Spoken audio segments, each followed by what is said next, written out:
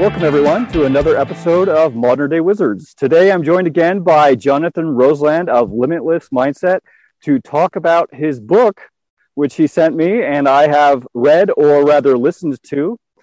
And the title is Don't Stick Your Dick in a Blender, How to Meet a Nice Girl Instead from a Tantric Husband with a Better Sex Life Than Me. I mean, you. So... That's right. Yeah. You nailed it. You hit the title. I made it nice and long. Make it a couple of compound grammatical functions going on there. Yep. I think it's a great title, very memorable and funny. And it actually says a lot about the book, because the book, I think, was even beyond its usefulness as sort of like a dating manual in the modern age.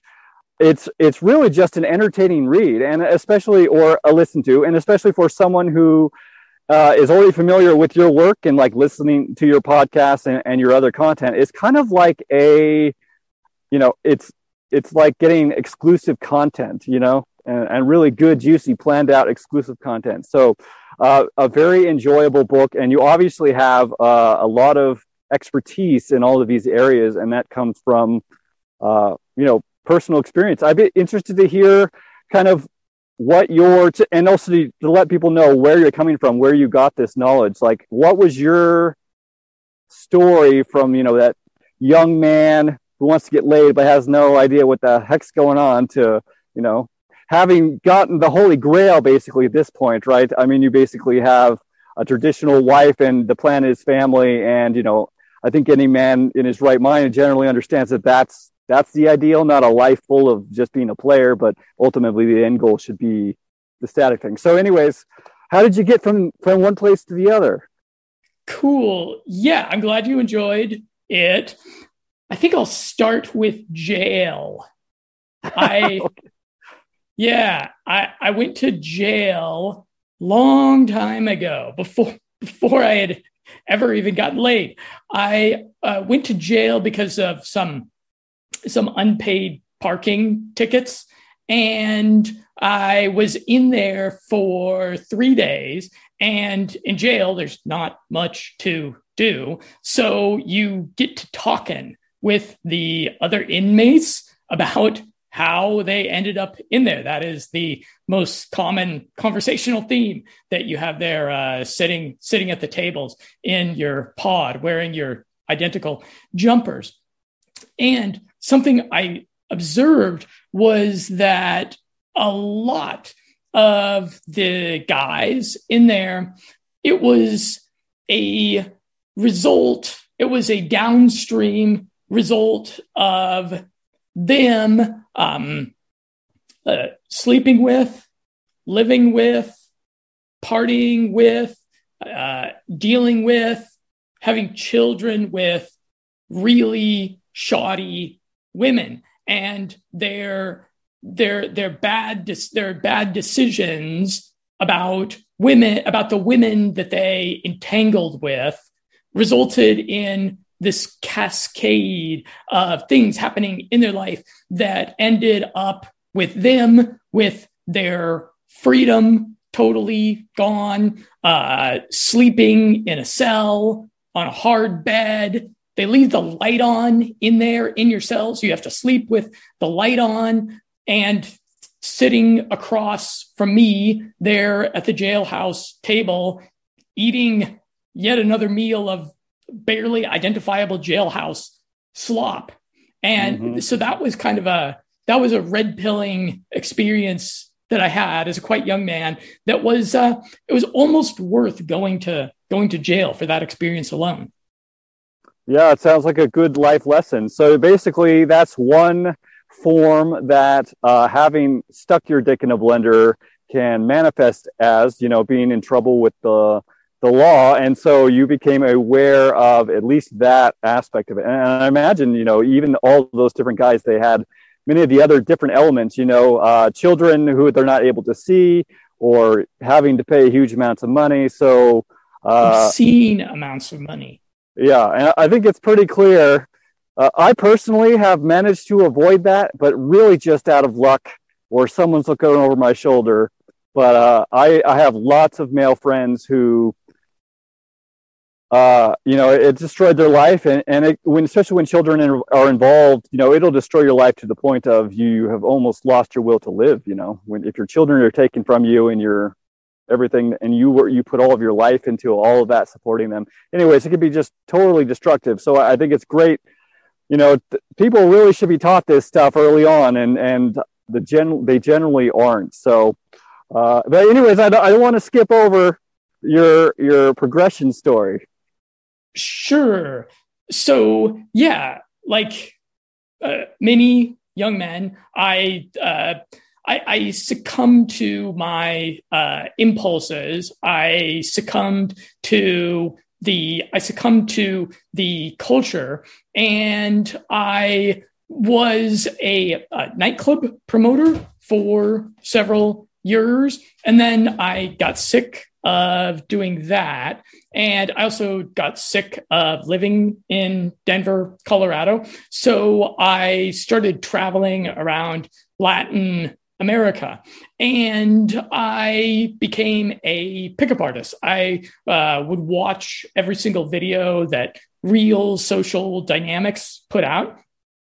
And for me, I even in my most degenerate of phases, I saw seduction and chasing women as a way of kind of reclaiming the challenge that modernity has robbed men, and especially young men, from. That if you have a fairly healthy amount of testosterone flowing through your veins, you're going to have your ancestors whispering to you that there are virgin lands out there to be conquered. And so for me, I always saw the pursuit of skirts as a personal development, as a personal development avenue. So I lived in Latin America, and I devoted myself to learning Spanish, to learning to dance. No puedo bailar, no bailo como cualquier gringo. And then to trying to seduce the women, and it resulted in some fun experiences. It resulted in some drama. And then after several years there, then I moved around Europe doing the digital nomad thing there, and kind of doing the same thing. And then it was about four years ago, I met my wife here in Sofia, Bulgaria. 5 years ago. I met my wife, and in my experience,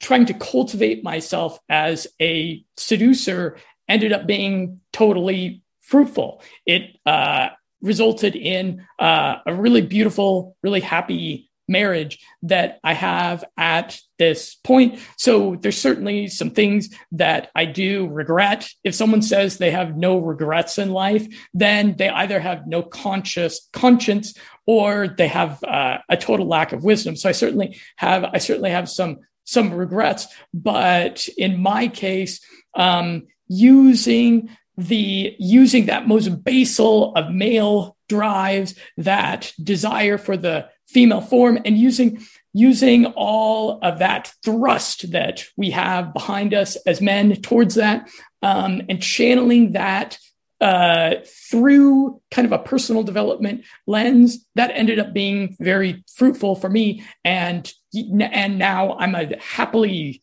retired player. Although I endeavor on a daily basis to romance my wife with the same dedication. I would say with greater dedication than I ever had before. So So I'm kind of ambivalent at this point about the pickup artist seduction movement, whatever you want to call it. There's a ton of pitfalls. It's a minefield out there, gents, but it can result in something really beautiful. Yeah, I think that's what you said about it being the driving force of self-improvement. I mean, it's really the most powerful because it is the original driving force for self-improvement. And if you're going to attract someone who's quality, then therefore you must be quality, and that means quality on all levels. So it doesn't just mean mentally, it means physically, spiritually, all aspects of yourself. So if your goal is to meet a woman who you feel like you deserve, then you need to deserve it. And so it's a great motivator. And for me personally, I didn't come to a place where I felt like, dating women was easy and natural until I, really got into biohacking and all these things and became really capable, as having nothing to do with really women. And then, it just became easy at that point. So for me, it's like if someone were going to ask me, what should I do if I want to, be good at dating women, I'd just be like, well, how do you feel? Like, do you feel really good? Do you feel really happy? Or do people want to be around you all the time? And if the answer is no, well, you got to start there. But also, having the stick in front of you of like, well, but the ultimate goal, which I think deep down, all of us men have, even whether we admit it to ourselves or not, is, to find that woman who, is worth it all. So I think it's so great, Jonathan, that you've manifested that in your life. And I would guess that you wouldn't take any of it back. It would, regrets aside, I mean, even with all the things that you regret, you would still, because it led you to where you are, where you're in the relationship you're in. I mean, would you take it back?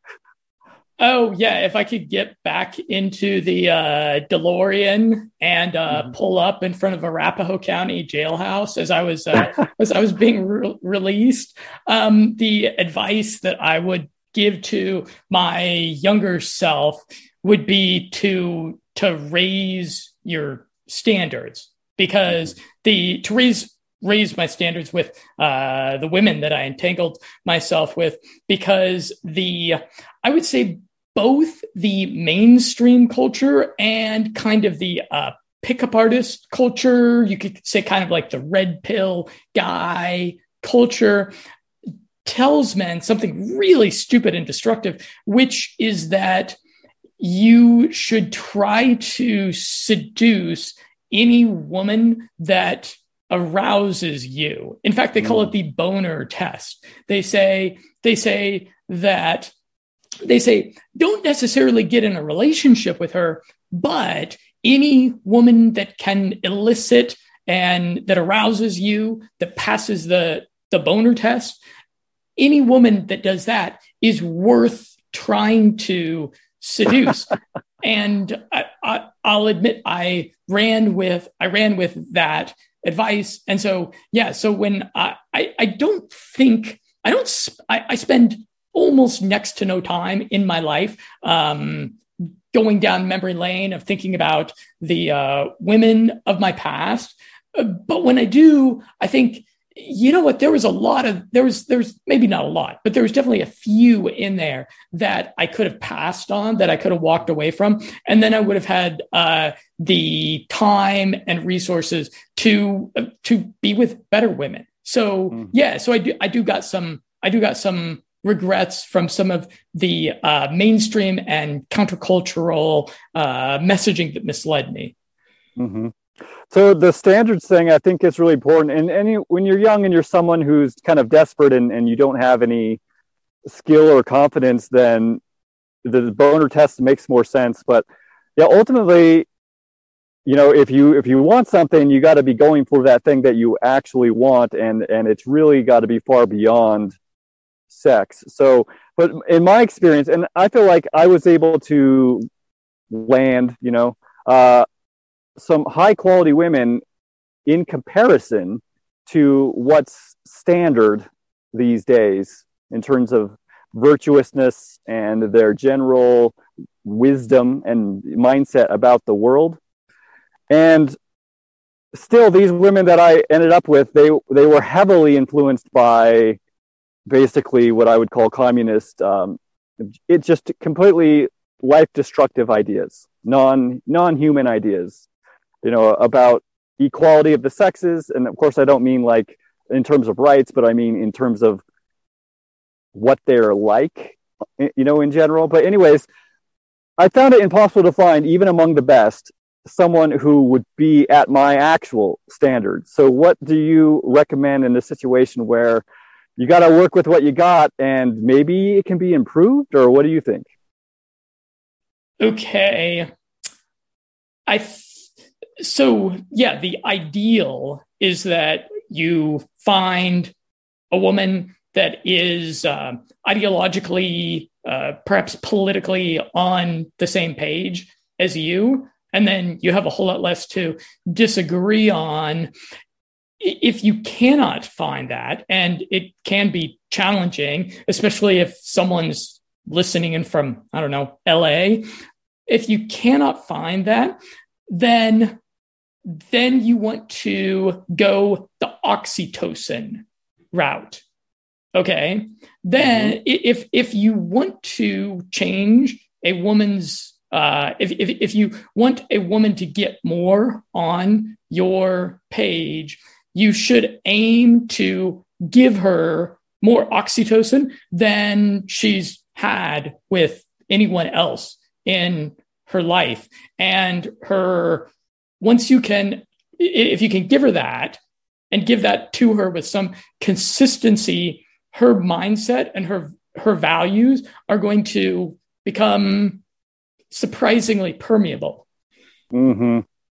Yeah, she'll kind of want to adapt herself to, whatever is providing her with this. And honestly, it's not really too difficult to get to a point where you have the skill or know-how to be able to do that. Basically, every woman I've been with, it's always generally like, wow, this was way, way better than I've ever had. And I'm not trying to be gloating or bragging. What I'm trying to say is most men suck at sex. And so it's generally not hard to do better than the other men that she's met in her life. Would you say, is that true in your experience? Yes. And to clarify, if for the listeners, by oxytocin, as I'm saying that you need to deliver her consistently powerful orgasms, better orgasms than she's had with anyone else. Mm-hmm. And that flood of oxytocin that is going to bond her to you, that's going to likely, not guaranteed, but likely that's going to give you the authority in her life that she would maybe say, hey, maybe I'm going to listen to you more than some nonsense that I learned from pink-haired college professor 10 years ago. Mm-hmm. Yeah, I remember that actually rings true. I was dating, she taught in a school, right? So she'd gone through all of that. I mean, school teachers are among the worst. They receive the most of that indoctrination, and they're hanging around with those people all day long. And still, I found I was able to kind of slowly pull her away from that. But that in that specific instance, I was not completely successful. But so for a man who's like, okay, well, where did you meet her? I met her online? It was an online dating situation. Okay. We need to talk about online dating. We will. But I don't want to skip over this part because I think it's important. So how does a guy, well, maybe we should save for later. I do want to talk about Tandra, but first of all, how does a guy become, it's not hard, but where does someone start putting their attention to become a guy who's going to be able to give a woman more orgasms than she's ever had? Okay. I would say it starts with quitting porn. Sounds like a good start. Yeah. There was a young guy read my book, and he emailed me a bunch. We talked quite a bit, and he was a virgin actually when he read my book, and I got a message from him just the other week that he is no longer a virgin. Nice. But I talked with him and I was like, okay, basically the first step is I want you to do 30 days of no fap. And then, just set yourself like an accomplishable, realistic initial first goal. And he was like, oh, I can do more than 30 days. I've done 30 days before. And I was like, okay. Try to do like 60 or 90. Try to go for 60 or 90. And then you are going to need to practice this series of techniques so that you can strengthen your PC muscle. That is the muscle that wraps around our genitals. And I want you to practice these different kinds of breathing techniques and these sorts of things. And I guess, well, for him, he was just trying to lose his virginity. He wasn't, but I was like, let's, get a whole holistic set of lifestyle things that you have going on that are cultivating you, that are sculpting you into a powerful lover. And that was ended up being very, very fruitful for him. I think he might have a girlfriend now. Nice. So you're thinking, I mean, that's going to basically make you someone who has a larger amount of sexual energy sustaining you and driving you, and also make it so you can last longer in a sexual situation.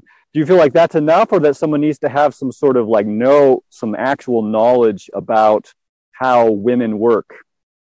Yeah, I don't think there's a substitute for experience in this area.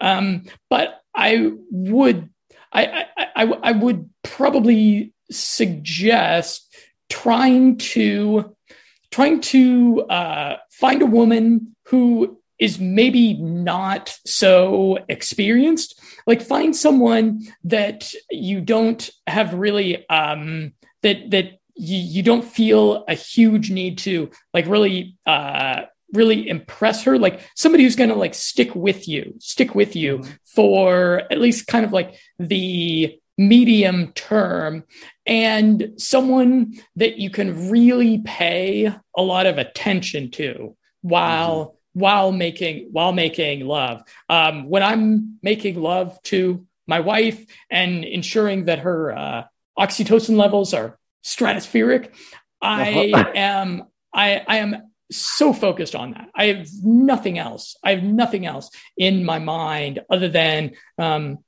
noting the subtleties of what her body is doing. So focusing on the moment, focusing on her, what you're doing to her body, focusing on the rhythm, that is really important. And so that's why I'm a really big fan of doing meditation, of the whole spectrum of mindfulness activities that will allow you to do that and allow you to not be so nervous or concerned about like, oh, am I impressing her right now? Am I doing something not quite right? I think the focus and being in the moment, that's really important, which is, I think, something that any woman would tell you as well.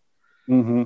Yeah, and it's kind of the ultimate. It's easy not to be distracted when that's the state of being at the moment, because really that's like the ultimate goal state of being. And so when you're there, it's just like you can put all of your attention to it. So I think really good advice about no fap, especially no porn, and working on the physical strength, the capabilities of your own body, and then just getting experience under your belt is that's a great three-pronged approach. And there's also the tantra, which fits right in there, which maybe is too advanced. I don't know if we should go into that. I think it's probably better if we go into how to meet women and all that type of stuff.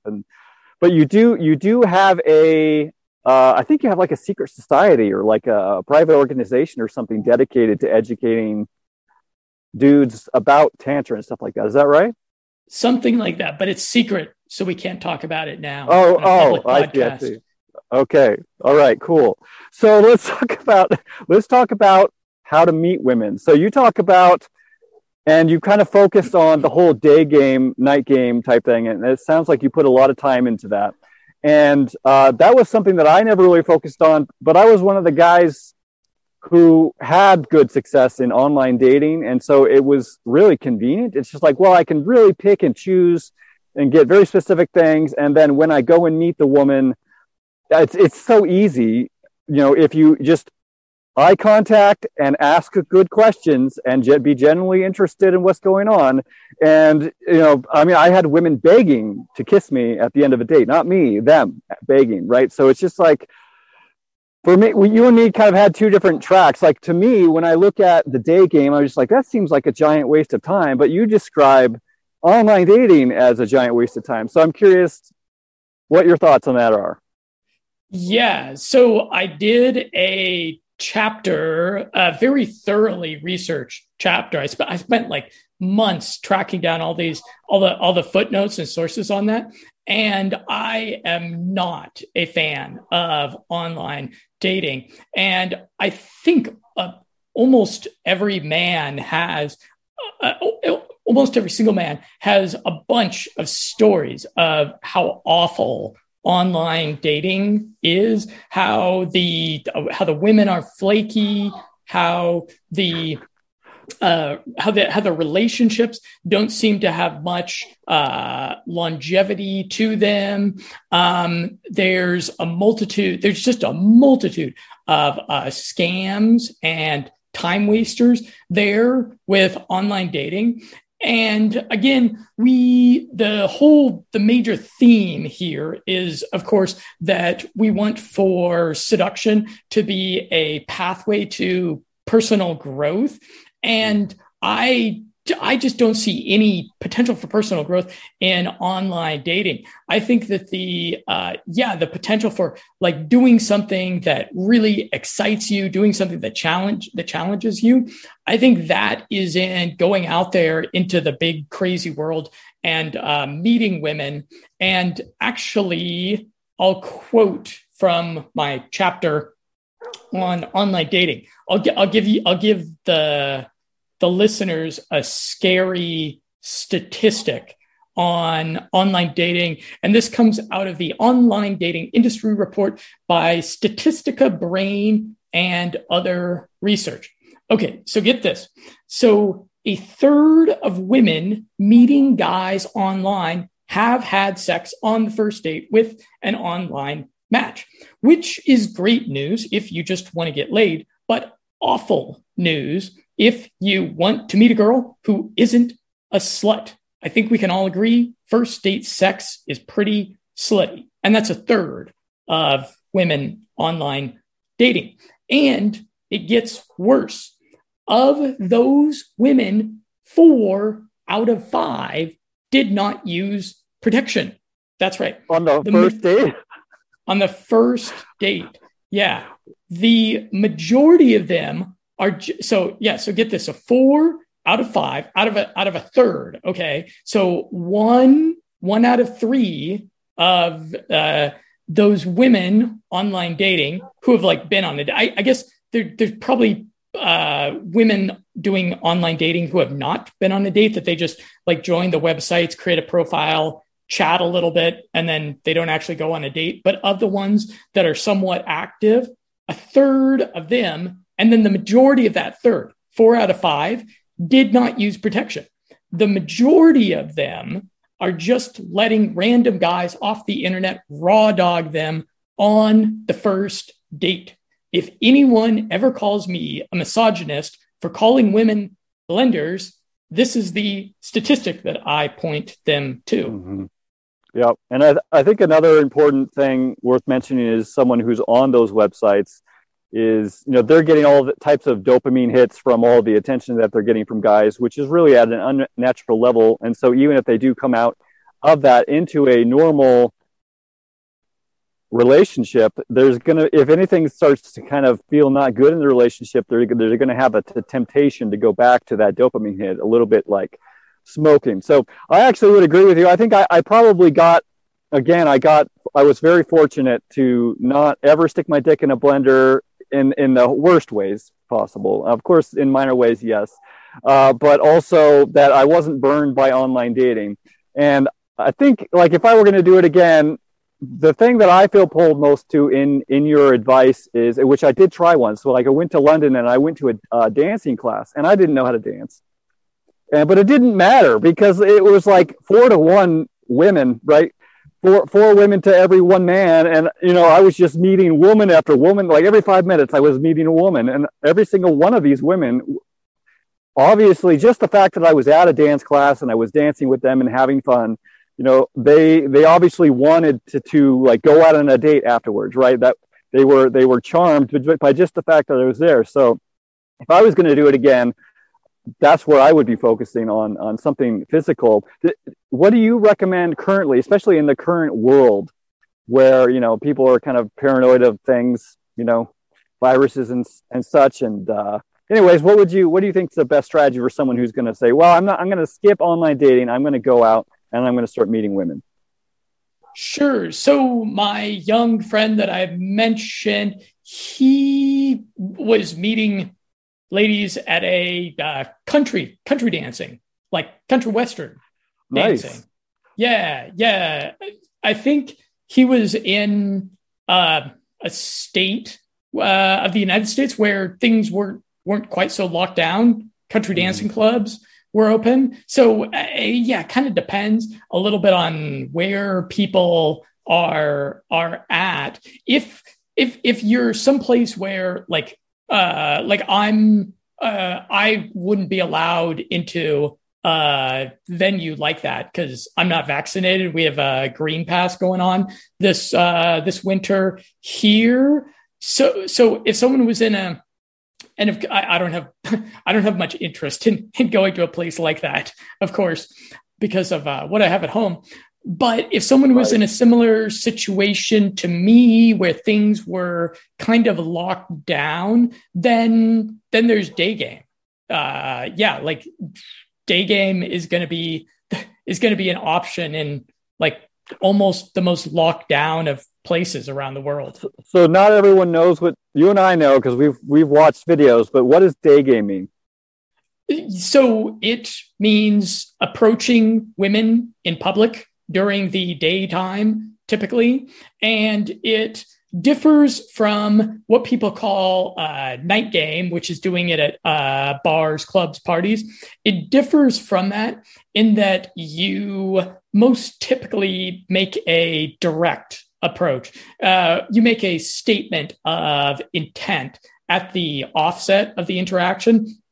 So you walk up to a woman. It could be on the street. It could be in a cafe. It could be in a mall. It could be in Walmart. Actually, this young guy, he has balls of steel. And he was in like somewhere in Idaho where there wasn't much day game opportunity. So he would do it at his local Target. And he'd text me and be like, "Oh, I did 2 approaches at the Target, picking up my." So what would a standard? Give an example. Like I go see a girl, she's cute. I'm going to go day game. What's the first thing? What's the first thing you say? Okay. So there's a formula for this that works. That is the best, produces the best results. So we just kind of follow it.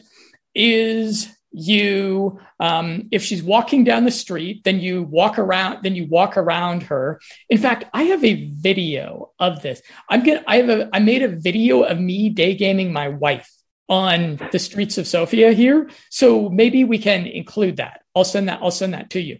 But Sounds you walk around her, you give her a friendly wave and a smile, and then you say, "Hey, sorry, I want to say something to you really quickly. I just saw you walk by and I thought you looked very cute, or I thought you looked beautiful, and I just had to come over and say hi to you really quickly." And then you make some sort of contextual comment, like you say, "These shoes that you're wearing make it look like you're an attorney that's about to go into a meeting to sue a Fortune 500 company. So you make time box the interaction. Say, I want to say something to you really quickly. Sorry, I want to say something to you. I got to say something to you really quickly, Kaylin. Your beanie looks like you are prepared to climb a small mountain. And I just had to come over there and say that.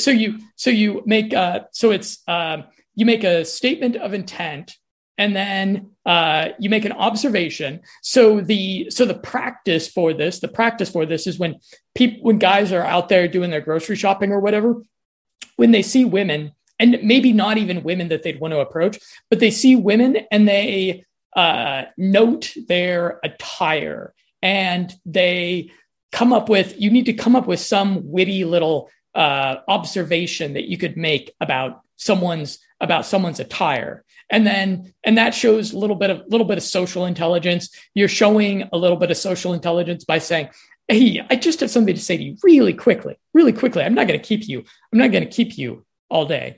And then you make a observation. And then if she's a little bit interested, then she'll typically laugh a little bit about that. And you've made the statement of intent. So she knows why you're talking to her. And if she's totally disinterested in that, if she's married, got a boyfriend, a lesbian, I don't know, then she's just going to say, okay, well, have a nice day. Yeah. And then she'll go on her way. But a lot of times she'll stay there and be up to just chit chat with you a little bit on the street. And then with the day game interactions, they are typically very short interactions. It's like 5 minutes is pretty good. 10 minutes is awesome.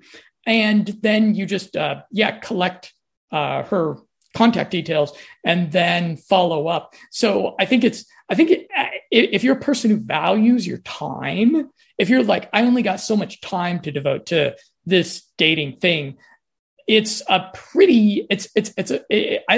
find it more efficient than doing night game, because with night game you have to spend hours and hours and hours and hours in a venue, and if you're hoping to hook up with someone, to sleep with someone the same night you meet them, which I don't recommend, but I know that's what a lot of guys are after, that will often involve staying out till like 2 a.m., 3 a.m., 4 a.m., 5 a.m., later even sometimes.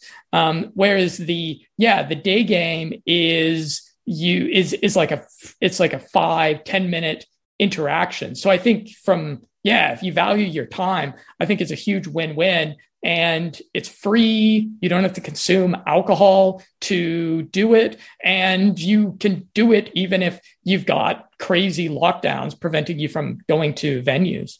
Mm-hmm. And it seems like you're selecting for a certain type of women. At least you're selecting for them when you go to a nightclub, right? That's kind of selecting for people who are looking for a specific situation. And if what you're looking for is ultimately a long-term relationship, it seems like your chances are going to be better just going up to a woman who you think is attractive, maybe even in a place that you would frequently go. You're increasing your odds of compatibility there. So what would you say is because people fail at this and people get discouraged when they fail. And so I think it's good for people to understand, fail rate is not low for even people who are really good at this. So what should someone expect to be, if they're doing a decent job, how often are they going to get the numbers? Okay. Maybe 5-10% of the time. See, that's most guys would be like, they would think that was really low, and they would go out there and they would try 1 or 2 times and they would fail, as they're almost surely going to do with that percentage of success chance, and they're never going to try again. So basically it seems like, you got to kind of expect failure.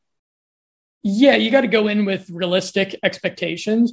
And if you can find a wingman to do day game with, it'll be dramatically more fun. Your wingman will help you to push past the approach anxiety. Your wingman should give you a bit of feedback on what you're doing. So that makes a big difference if you can find wingman. But it can be, you can do it alone. There is a lot of guys that do it alone. My friend there in Target, I don't think he ever brought a wingman to Target because his wingman was the avocados. Nice. So for me, the wingman thing doesn't make any, like, I would feel totally awkward going with a guy. I don't know. Is it really, what is the benefit of a wingman? Like, I really have a hard time understanding that. I feel like it would just get in my way. Okay, the benefit of a wingman is manifold. So first of all, the major challenge is approach anxiety. And when you go with a wingman, you have, an additional social expectation upon you. And so, just having the other person there with you, that's going to help push you past your hold you accountable. Gotcha.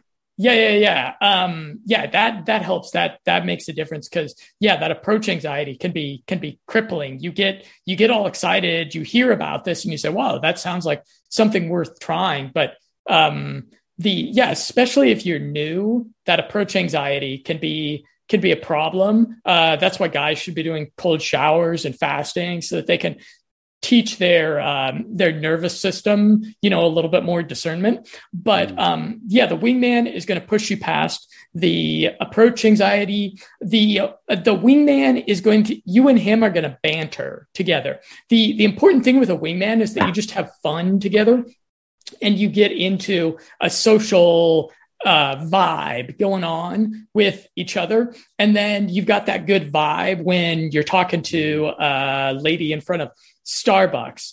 And then the wingman, if you have a good wingman, what he can do is he can critique you a little bit. He can say, okay, I watched you and you could have done this a little bit better. You were fidgeting a little bit too much. And then also with a wingman, you'll come across a two set. You'll come across 2 women, 3 women. You'll come across these groups.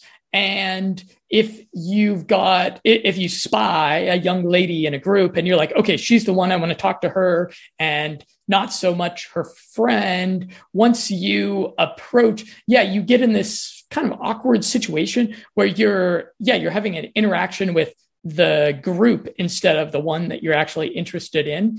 And so there in the mean streets of Medellin, Colombia, I developed a silent signal where one of us would go and approach a group and we'd kind of, like 2 or 3, and we'd get kind of a vibe on the group. And if they were relatively receptive and I wanted the wing to come in, then I would subtly cross my legs. And then that would be my sign to my wing that I needed a backup on this one. But, sometimes an additional man is not what you need. So, if you can get wingmen, it makes all the difference. Okay. So once you've kind of gotten all of that and you're dating a woman, you've gone on a few dates, maybe you've slept together a few times, you're starting to think longer term here. Like, is this a person that it could work out for marriage and kids, or is this really just some fun that I'm having and therefore maybe I'm wasting my time a little bit? So how does someone distinguish between those two situations? Okay. Well, that's kind of challenging. In my book, I list, I think it's 21 different things that I define as a virtuous woman, different factors.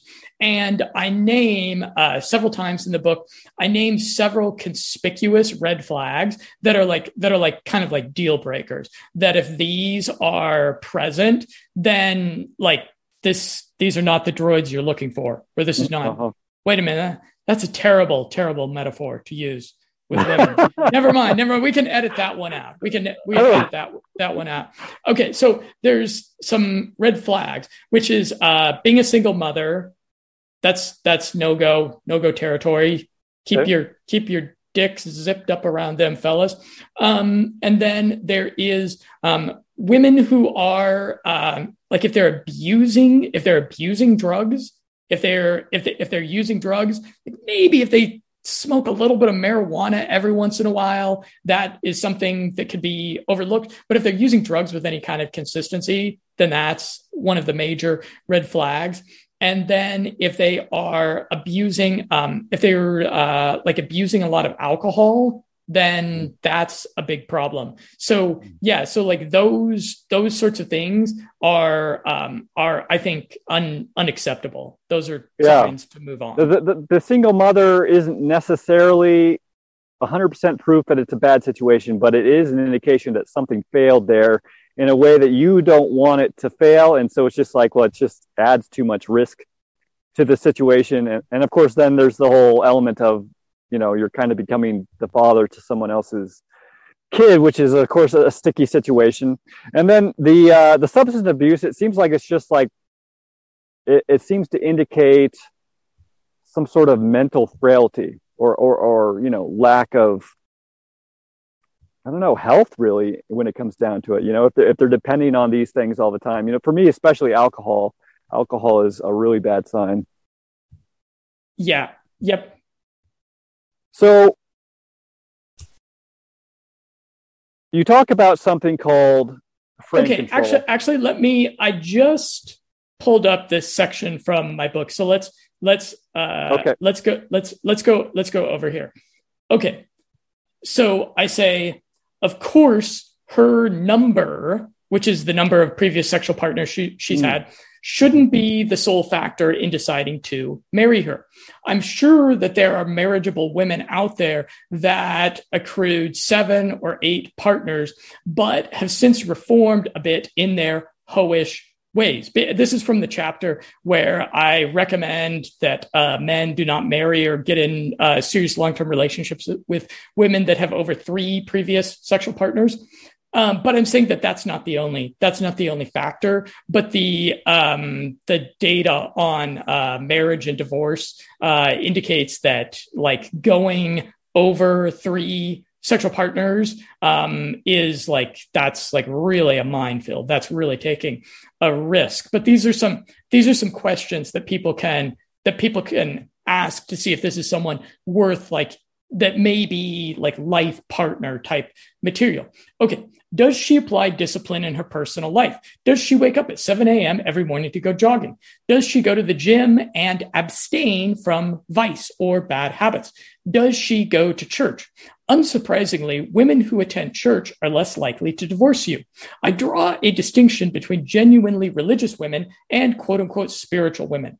Organized religion and church attendance imbue some concrete morality, humility, self-control, and fear of the metaphysical consequences of sin, whereas a lot of Eastern and New Age spiritual dalliances are merely dressed up navel-gazing. Is she materialistic? Does she waste your or her money on trivial things?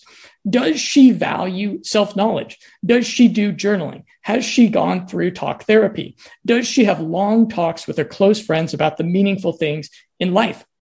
Does she treat random people kindly, even when it's inconvenient or of no advantage to her? Is she nice to waiters and shop clerks? Does she think for herself instead of just mindlessly accepting the mainstream pop culture values? Does she read deep books? Does she adopt your values? Does she make sacrifices for you? Like the way my wife gave up smoking after I talked to her about it. Does she go out of her way to serve you? Does she do you little favors? And of course, the absence of the major red flags. Does she smoke cigarettes, drink excessively, abuse drugs, or is she a single mother? So yeah, those are some of the things that the gents can ask if they're like, I don't know, 3 months into a relationship and they're questioning if this is someone to, think about being with in 10 years. Nice. So I want to talk a little bit about the idea of equality within in a relationship. And I think you and I kind of both agree that men and women play different roles. And you did a video, I think it was called Frame Control. Am I remembering what you called this? Yeah, that was the video I made when I was on vacation this summer. Okay. People can go and check out the beautiful Black Sea in that video. We'll link it below. So it's basically setting the kind of like the tuning, or like, here's the rule set for our relationship really early on, right? And so what was the dynamic that you were trying to set as the expected pattern in that video? Yeah, so it's important early on in the relationship as the man, it's important to be a bit stubborn and to be a bit arbitrary about different things, because this is the fatal mistake that a lot of men make. Is they start a new relationship and they're having a bunch of sex, they're intoxicated by the oxytocin. Men, oxytocin influences us too, and they're like, okay, I'm gonna take things easy. I'm gonna be chill. We're gonna be libertarian about this. We're gonna be like laissez-faire about all this. And then the relationship gets a bit more serious. Maybe they get married. And then like once they're married, or once they're like living together, they got bills together, they got a dog together. Then at that point, they're like, you know what? I need to impose a little bit of a masculine order on what's going on in this relationship. And it's just a joke. It's just a joke at that point. Like maybe some women will be like, oh, okay, we're, now we're going to eat healthy. But if you don't like set up that frame control dynamic early on in the relationship, if you're just being like laissez-faire about things, then you're setting yourself up for failure. So I do recommend that men be arbitrary about things early on in the relationship. And actually later in the relationship, you can be a little bit more laissez-faire, libertarian. You can be somewhat democratic in the relationship. You can do compromise in the relationship. I'm married, and so we do compromise all the time, and it's worked out good. I'm trying to think of a time we compromised on something and I regret it, and I don't think I can come up with anything. But in the beginning, it's important to be a bit stubborn. Like be like, okay, I want you to wear this when we go out to this place, and we're not going to go to that restaurant. I don't like that restaurant. These sorts of like start setting rules early on, and and this is awesome because this gives her the opportunity to opt out of the relationship if that's not something that she's ever going to go along with. But if you've got a woman who has good yin energy, that she's unashamedly feminine, that she's classically feminine, that she's not hopelessly brainwashed, she's going to be receptive to that early imposition. But I will say the big caveat on this, my take on relationships is, and I think what me and my wife both believe, is that woman submits to man, but man submits to reason. Okay, because we're just because of complicated evolutionary reasons, we're a bit better at the reason and the logic. But a lot of men are not embracing that. A lot of men they've let their brain be wrought by computer games, porn, GMO foods, and they are impulsive, emotional themselves. So if you're going to be stubborn and imposing what you see as masculine order in your relationship, especially if you're doing it early on, which I do recommend, it's doubly important that you're like reading philosophical books. Like go and read like a book about like a mitochondrial metabolism. Like spend a lot of time cultivating yourself in that logical reason domain. And then I think you kind of have I think you kind of have a right and a duty at that point to impose that on a woman who's receptive. Mm-hmm.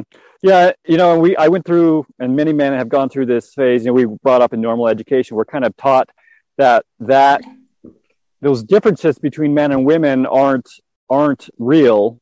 They're arbitrary, or they're kind of culturally set there by the patriarchy to the patriarchy's advantage. And, you eventually realize, well, that's not true. Actually, this is a healthy dynamic. This is what men want. And this is what women want, if they're being honest with themselves in most cases. So it's one of these things that you kind of wake up to. And I feel like another one that I woke up to the hard way, and it sounds like you woke up to the hard way, is, there's this idea that when you're in your relationship with a woman and it's the point of marriage where you're engaged or it's really serious, that you share all of your feelings with them, no matter what they are, right? So in my experience, that has turned out catastrophically, even though they will tell me that that's what they want. And it sounds like you've had a similar experience. Is that right? Oh, okay. In the book, I reference a story of this guy I knew, a European guy that actually he was like a biohacker. He was kind of a cool guy. He was kind of a cool guy into some of the same stuff as me. And he started dating this woman here, and she got pregnant. And okay, and so they had a daughter, and I think they're still together. I think they're still together. I think they might have actually gotten married. So everything worked out good, pretty good for them. But a little bit after the birth of his daughter, he told his girlfriend, he said, when, and how did this work out? Okay, he was younger than her. Actually, he was quite a bit younger than her. And he told her, when you got pregnant, I really thought about, I have to admit to you, I really thought about just leaving. I really thought, am I ready for this? Am I really ready for? Do I want to settle down? Like, is this the country for me? Is this the life for me? I thought about it for a couple of weeks. I thought about just, letting you have what you want with this child and me going back to, my country. And I would have been supportive and everything, but I really thought about if this was really, really what I wanted. But, ultimately I decided I'm going to man up and stay here with you and be the best partner and father that I can. So he told her this, and he thought it was going to turn out real good. Yeah. I'm just sharing my feelings. She told me I should share my feelings. And right. It ended up being incredible drama, tears. It ended up being a huge thing. And so it's the story illustrates this good point, which is that often, not always, but often, women are going to judge you more harshly for your unacted upon feelings, thoughts, notions than they will for your behavior. So you should not just share your feelings to share your feelings. You should be selective, discerning. You should be honest as best you can, but be discerning with the feelings that you share, because there's a ton of downside, and there's often not that much upside. Mm. So for me, that was a really hard lesson because, Yeah, you know, tell I me feel about like your experience with that. well, I was just going to say, you grow up with a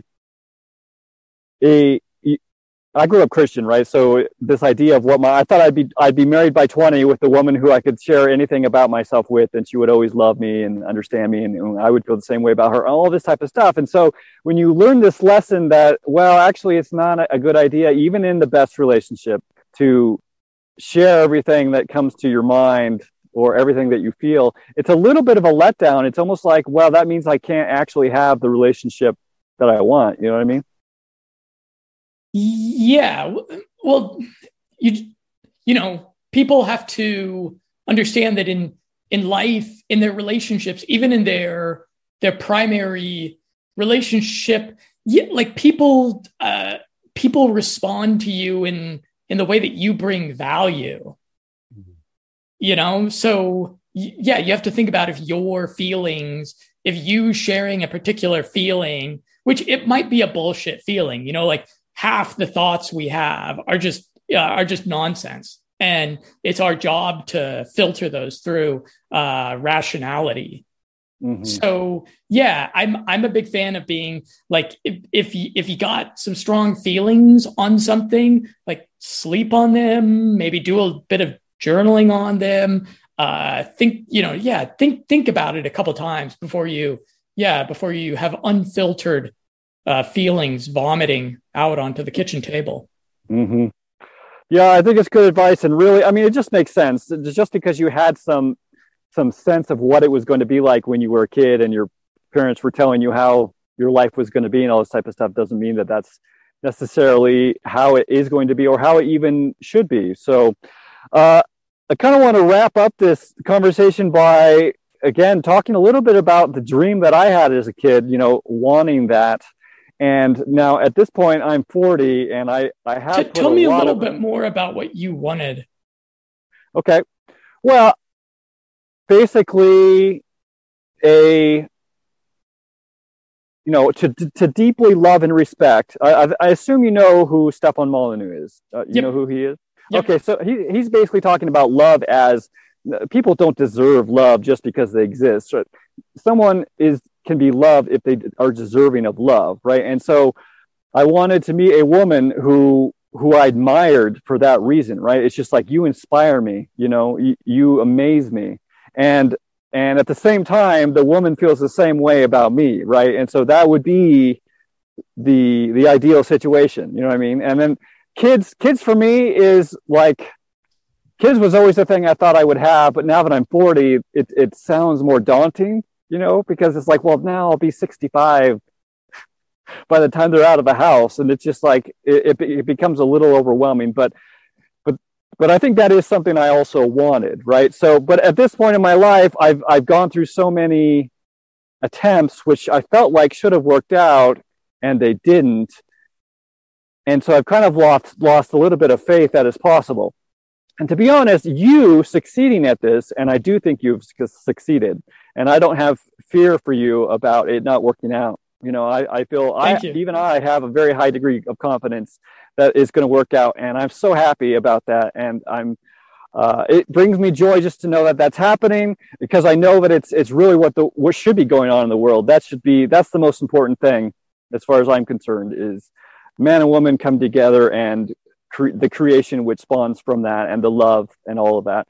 That's really the most important thing in life. So anyways, I've been really pessimistic. Your example has uplifted me a little bit, but because I am older than you, I still feel a little bit like, especially because, a lot of your advice is you may want to try and date someone who doesn't have a lot of experience. This means that you have to focus on someone who's young, and at a certain age that becomes a little bit inappropriate. You know what I mean? Well, so you're a biohacker. How long do you anticipate living? 1,000 or so. 1,000? Okay.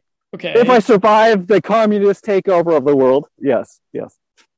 Okay. So think about all the years of the decades of loneliness that you have ahead of you if you don't find a partner.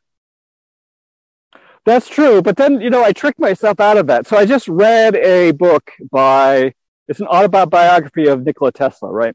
And this guy's like the ultimate MGTOW, except not in a negative way. He liked women, and he thought women would take over the world. So I think he's a little imbalanced in his mindset there. But basically, he used that energy for something else. And, there's the idea of it's important to have genetic immortality. But doesn't Tesla have genetic immortality in a way, since... No. Well, how specific do we need to get on our genetics here? I mean, his sisters had plenty of kids, and his advances in technology increase the chances that those genetics, right? And so you're only a little bit of the way off there.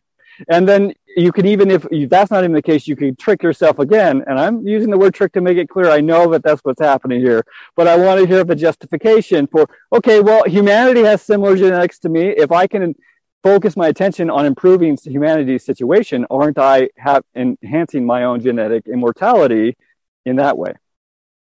Sure.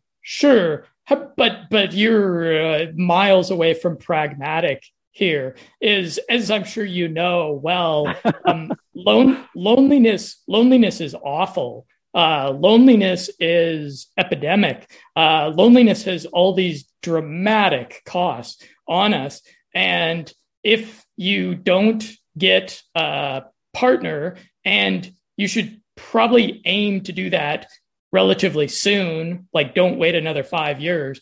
If you don't get a partner, you're a healthy guy. You're not going to leave this world from a heart attack at 59 years old. So you have decades and decades of loneliness ahead of you if you don't get a partner. So yeah, I would urge you to start taking some action in that direction.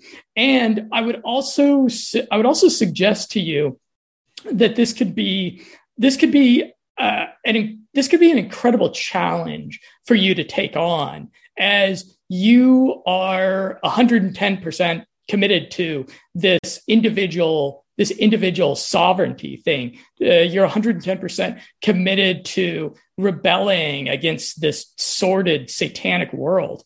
And so if you can, and this is going to present some challenges to you in your dating. But if you can win a woman's heart, mind, and body with the handicap of being such a dissident, it's going to be such a special thing. It's going to be, I dare say it may be the crowning achievement of your life.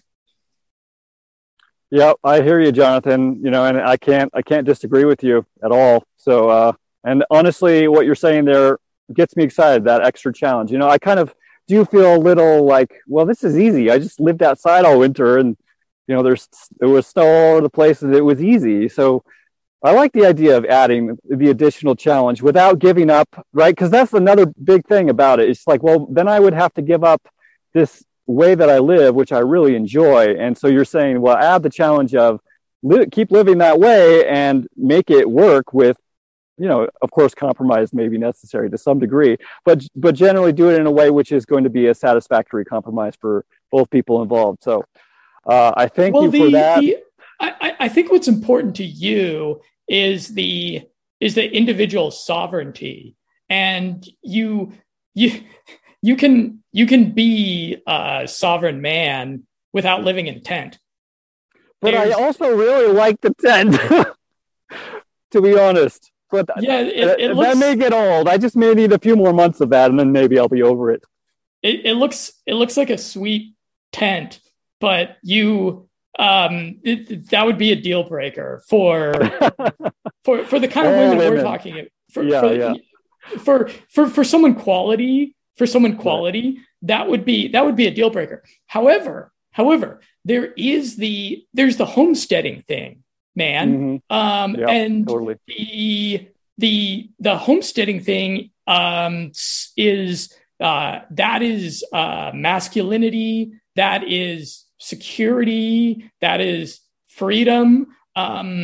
Like, just start thinking about this. Just give this some thought, give this some sleep. You're a smart guy. So I'm sure you'll come up with, I'm sure the gears in your head will start to deliver up to you some sort of solution on this. But yeah, there are ways to maintain your individual sovereignty, but also present yourself as a good potential protector. Right. Yeah. I mean, even if there was a woman who wanted to come live underneath a tent, once kids were involved, it's like, well, that's not even a good idea, right? It's like you got to protect your children more than that and give them a more substantial foundation for their lives. So yeah, I totally see that. So yeah, go ahead. There was one other theme of the book I wanted to touch on quickly. Sure.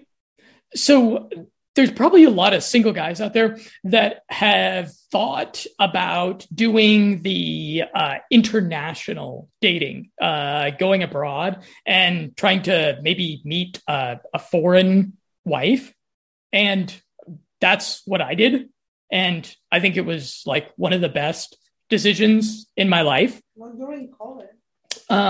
So in my book, I have a chapter devoted specifically to this because there's a bunch of different stereotypes about foreign women, about Eastern European women or South American women or Thai women or Filipinas or whichever. Some of the stereotypes are correct, but I spent a lot of time. I spent 5 years as a digital nomad.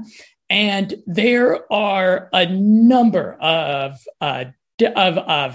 risks and downsides. And there is just a boulevard of broken dreams stretching behind these men that go typically, Western men, like American guys, English guys, Australian guys, German guys, who are fleeing the feminism of their countries and trying to find asylum with more feminine women in some of the countries in the world that haven't been so wrecked by liberalism. Mm-hmm. And there's a boulevard of broken dreams behind these guys because there's so many pitfalls, so many scams, so many easy to make mistakes, even with very decent women. I made some of them myself. But fortunately, she was very forgiving at strategic points. So I do kind of encourage this to men because I feel like in a lot of the quote unquote first world countries, things have just gotten so bad that I think that men need to consider casting their gaze abroad. And mm-hmm. I have a chapter where I break that all down really meticulously so that guys can do that and do that productively, actually make some progress with it. And actually, maybe what we can do is link below this podcast. I actually did a podcast discussion with my wife of this whole chapter, getting because the woman's opinion matters some too. She's 50% of this thing.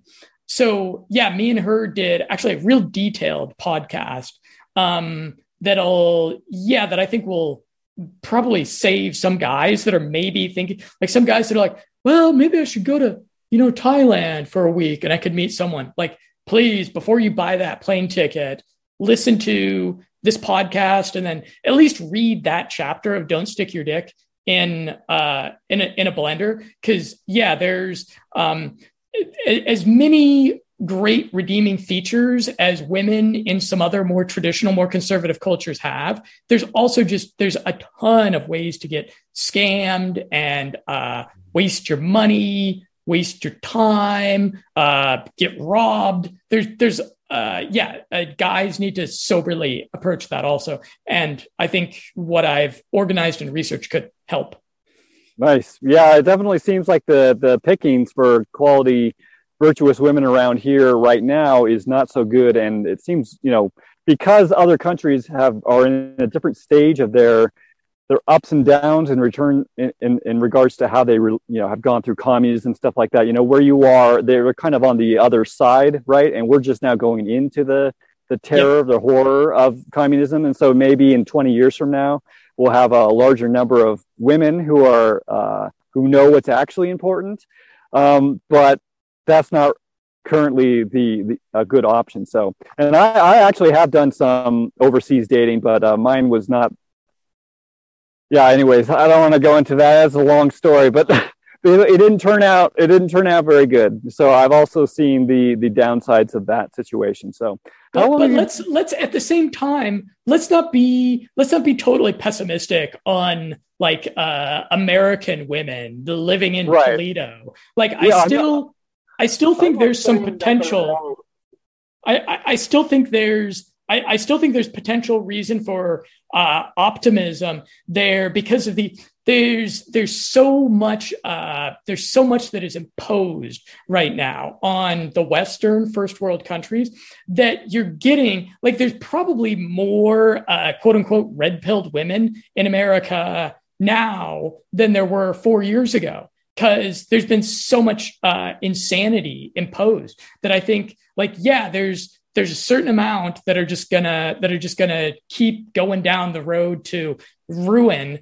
But I think there's probably, as they squeeze harder, there's going to be like more and more people are going to start kind of like breaking free mentally. Yep. So I don't think that people have to go to, some little village in Croatia to find a nice young lady. I think that if you like go out there and do some day game in front of your library, there in Toledo, like you might be surprised. Mm-hmm. Cool. So how long have you been married now? 4 years. You've been married for 4 years? Yep. Wow, I didn't realize it'd been so long. Yeah, it's gone fast. It's been so happiest time of my life. So that's what I want to hear, and kind of want to end this on, like, tell people. A lot of people think of marriage now as sort of like, well, it's good, and especially at the beginning it's good, but then it kind of trails off. Sex starts to get boring, I think, is really the critical element there. So tell us how's it going 4 years in? God, we have such great sex now. Mm-hmm. Isn't that right, babe? Mm-hmm. Say yes louder. Yes. Okay. Thank you. Awesome. Thank you. So in our previous podcast, we talked about the biohacking stuff, about the health stuff. And the truth is that when you take the health stuff really seriously, and you're constantly looking for new ways to take your discipline to the next level with health stuff, a lot of other things in your life just fall into place and work out.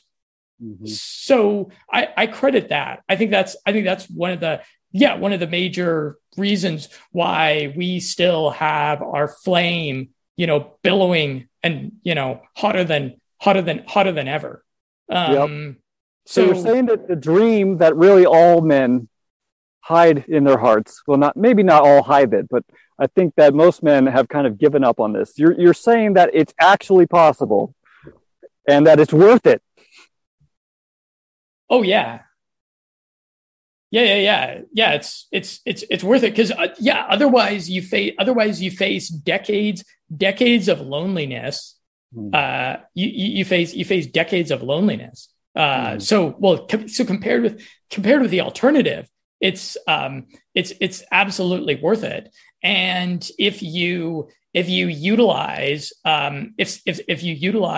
the tools that are available to you, the kind of stuff we talked about in our previous podcast, the kind of stuff that's in my book, things work out in the long term. Nice. Good to hear. So if people want to get your book or learn more about you, where should they go? Okay, my website is limitlessmindset.com. And then I also have a channel over there on Odyssey LBRY, where I've got some videos and podcasts, like a supplementary educational material for the book. So people might want to give a listen to those first to see if it's the kind of thing that appeals to them. And then the book I have for sale on my website, I'll send the link over to you so you can put it below this. And the book is $8.99. The book is banned from Amazon. You know, if you tell too much truth, you're going to get banned from Amazon.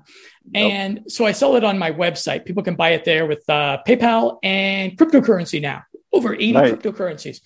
And that includes the audiobook, the 18-hour audiobook that you listen to. Yep. Yeah, and it was really good. So, and also you have I think you just started a store recently, right? On your website? Yeah. Like for supplements and stuff like that. Yeah, that's right. Store.limitlessmindset.com. So I'm going to add my books in there along with all of the anti-aging and nootropics and all of that good stuff that people can find. Nice. And I would say, I've been following you for years, and you're very focused on making sure you're getting supplements which work and are also, and this is at least as important, actually safe, right? Because it's very easy to get products which are tainted with lead or whatever, or aren't even what they say they are. So if I know personally, like if I were to go onto your store and buy something that I don't even really need to look into it too much myself, because I know you already have, and I trust that you would make the right call there. So I definitely recommend the store. It is crypto only, right? Why'd you have to do that? Because I'm trying to fight the system, man. Yeah. I was so happy when I read that. I'm like, yeah, that's so awesome. Like it's gonna hold you back a little bit, but ultimately, it's kind of like a slingshot. It's gonna hold you back a little bit, and then you're gonna go flinging.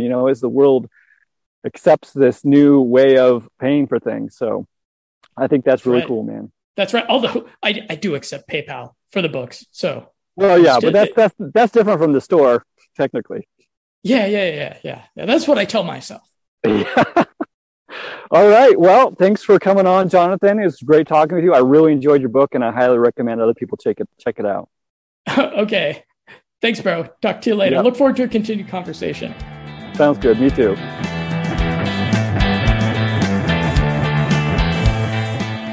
Thanks for watching. If you'd like to see more content like this, head on over to moderndayWizards.org. And if you're wondering, how can you be a wizard? Well, all you got to do is seek truth and share it.